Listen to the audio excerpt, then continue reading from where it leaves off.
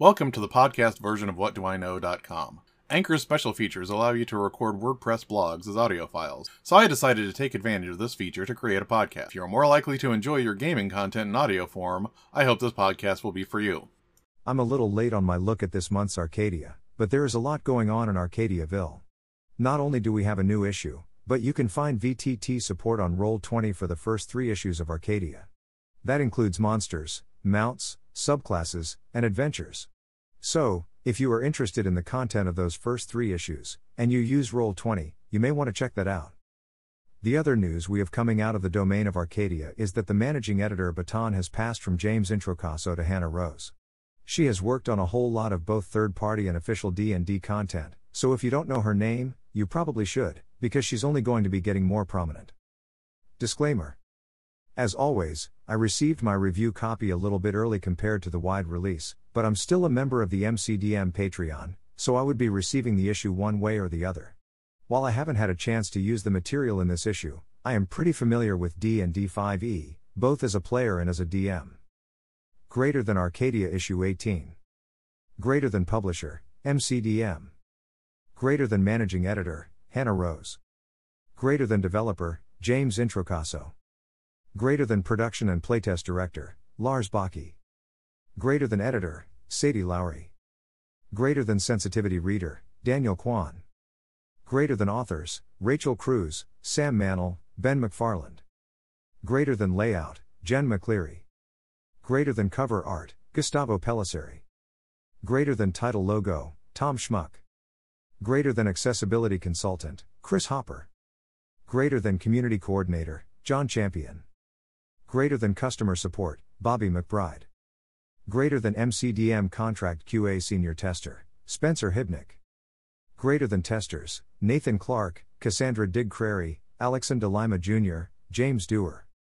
Greater than interior illustrations, Nick Despain, Patrick Hell, Mateus Graf, Conceptopolis. Greater than cartography, Miska Fredman.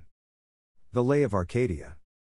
This issue of Arcadia is 49 pages, including a credits page, a table of contents, the letter from the editor, 2 pages of handouts, a resources page with links to different handouts and maps, a page of author biographies, and a full-page OGL statement. As always, lots of high-quality art, a layout that is fancy-looking as well as easy to read, and some very clear, quality cartography. Don't take my brevity as a lack of enthusiasm, it's just hard to really emphasize how nice this magazine looks month after month. On the inside, this issue of Arcadia has the following sections. Unearthly Weapons, Magic Items Appendix NPC, Part 1, NPCs Puzzles of Permanence, Puzzles, Encounters. We also get an enthusiastic introduction to Hannah Rose, as she discusses the name of the magazine, as well as what she hopes to accomplish overall, as well as what exists in this issue. Unearthly Weapons. Unearthly Weapons examines new magic items, specifically magic items that have an origin, a history, and a story seed. That includes the following weapons.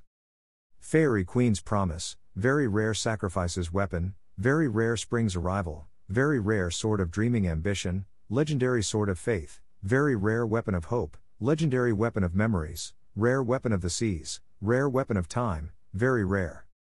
I'm a fan of magic weapons with a history and a purpose, so that set the hook for me. You have story seeds that include acting as an emissary for a Fey regent, following up on heists that were planned by a former wielder of the weapon, as well as a retired knight on a journey of redemption. Various items have illusory powers, the ability to do extra damage to the wielder in order to do more damage to the target, or charges that let you access plant-based spells, or the ability to poison opponents. Other weapons allow you to visualize greater skills in your dreams that help you recover hit points or make saves, gain advantage and extra damage against incorporeal creatures, or grant bonuses to your allies' death saves. Other weapons let you draw on the ancestral memories stored within the weapon, grant you water-based powers, or cause extra damage by rapidly aging your opponents. I love that range of powers. In addition to the above, lots of weapons introduced in this article can change their form into different weapons. In some cases, these weapons can change into any weapon, even ranged weapons. I like the idea of flexibility with treasure, but I'm not sure I'm a fan of so many of these items being able to be anything the PCs may want. I'm fine with weapons shifting to other forms within a theme, like a crushing weapon turning into any kind of bludgeoning weapon, or a sword or an axe that can turn into other swords or axes. I can't fully explain it, but being too open to be anything starts to feel more like a gaming thing and less like a magical property in the setting to me. That said, enough of these weapons have fun histories, effects, and plot hooks that I would be more than willing to tweak the morphogenic properties that feel too broad for my tastes. Appendix NPC, Part 1. This article includes new NPC stat blocks. While it's usually pretty easy to reskin the various existing NPC stat blocks that already appear in different official and third-party products, I love finding an NPC that is just about perfect without doing much in the way of tweaking. The NPCs included in this section include Torchbearer, CR1 Arcane Student, CR2 Alchemist, CR3 Inventor, CR4 Mercenary, CR4 Deadeye, CR5 Explorer, CR5 Detective, CR6 Troubadour Warrior, CR6 Bodyguard, CR7 Ronin, CR7 Martial Arts Master, CR7 Honor Guard, CR8 Hierophant, CR8. The Arcane Student, Troubadour Warrior, and Hierophant are all spellcasters. You may ask if they use more modern spellcasting stat blocks, and my answer is a definitive kind of. They don't have spell slots, and they have spells that are listed as X/day, but instead of having spell-like but not spell attacks, they all have attacks that integrate spellcasting. For example, the Troubadour Warrior can make attacks and use one of their spells. The Arcane Student can shoot a Firebolt cantrip or use one of their spells.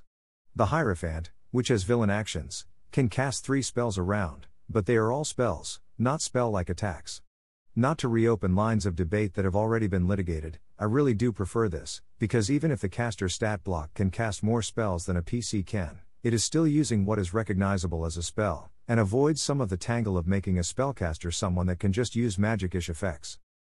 The Torchbearer and the Explorer are great hireling stat blocks. The Torchbearer can be extremely lucky as a non-combatant, but also grants the PCs an ability to use them as a meat shield. The Explorer doesn't serve as a full-on rogue replacement, but is really good at finding secret passages and traps.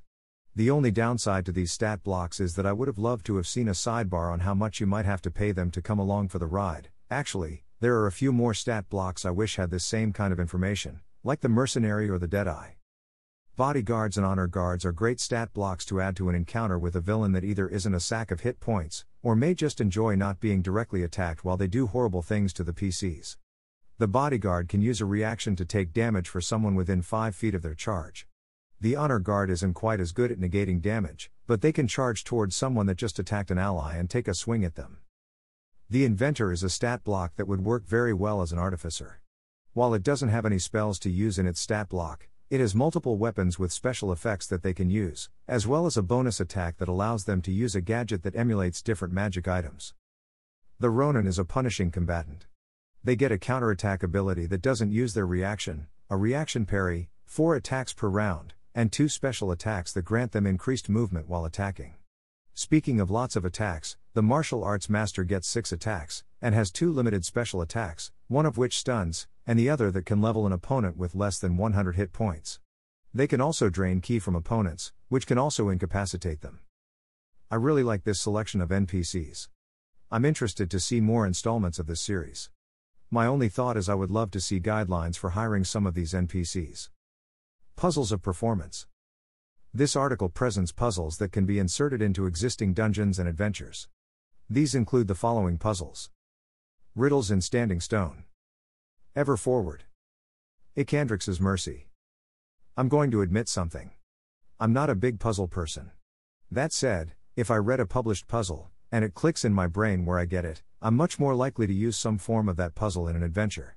By click, I mean that I can follow the logic without spending too much time retracing the steps presented, so I know I won't forget important things when I present it to the PCs. That doesn't mean that I won't double-check the text, but I don't want to feel like I don't fully get it unless I do that. The first puzzle involves returning a group of adventurers turned to stone back to living flesh so that the PCs have additional help against a golem guarding a passage. This is a puzzle I can easily keep in my head, regarding the inscription at the base of the adventurers. In addition to the clues in the room, there is also a list of intelligence, investigation, results that can provide more targeted clues to the PCs. Ever Forward is a much more in-depth series of puzzles, but the most interesting aspect of this puzzle is the reward at the end. Eventually, the PCs end up answering a series of questions, and depending on their answers to the question, they end up custom building an artifact with different powers based on their answers. The final set of puzzles is a twist on the standard expectation. There is a Sphinx that is trapped, and the PCs need to solve various puzzles to help the Sphinx escape its imprisonment. Despite not being a big puzzle person, I like how these are laid out, and I appreciate the specific additional clues added for each of the puzzles. I think the initial puzzle room is the easiest to include, but the idea of custom building an artifact is a strong adventure element to build a scenario around. Final thoughts. This is a good, broad range of items that can be dropped into a campaign. I have a few quibbles about individual details, but they are details easily changed before using the content in question. While I'm always going to be a fan of more magic items, especially with lore attached to them, and I think drop-in puzzles are good to have on hand, the real winner for me in this issue was the NPC stat blocks. It was a good range of characters to add to the DM's toolbox and provides variety for the DM that wants to throw less monstrous opposition at their PCs. Future wishes. This may not be what everyone wants, but I like the shorter, single-room puzzle as something to add into an adventure, over the multi-step puzzles, so I would like to see more set-piece puzzle articles to have more shorter, direct puzzles included. That's not a complaint about the more in-depth puzzles, it's just that the more involved the puzzle, the more it becomes what you design an adventure around, instead of being something you drop into what you have already been working on. I would love to see more NPCs. In addition, I would love to see a chart that took all the OGL NPC stat blocks and added prices to them to show what it would cost to hire those that are more amenable to employment. Thank you for listening. If you want to see more of my work, you can find me at gnomestew.com with other fine gnome contributors, at my blog located at whatdoiknowjr.com, and at whatdoiknowjr on Twitter.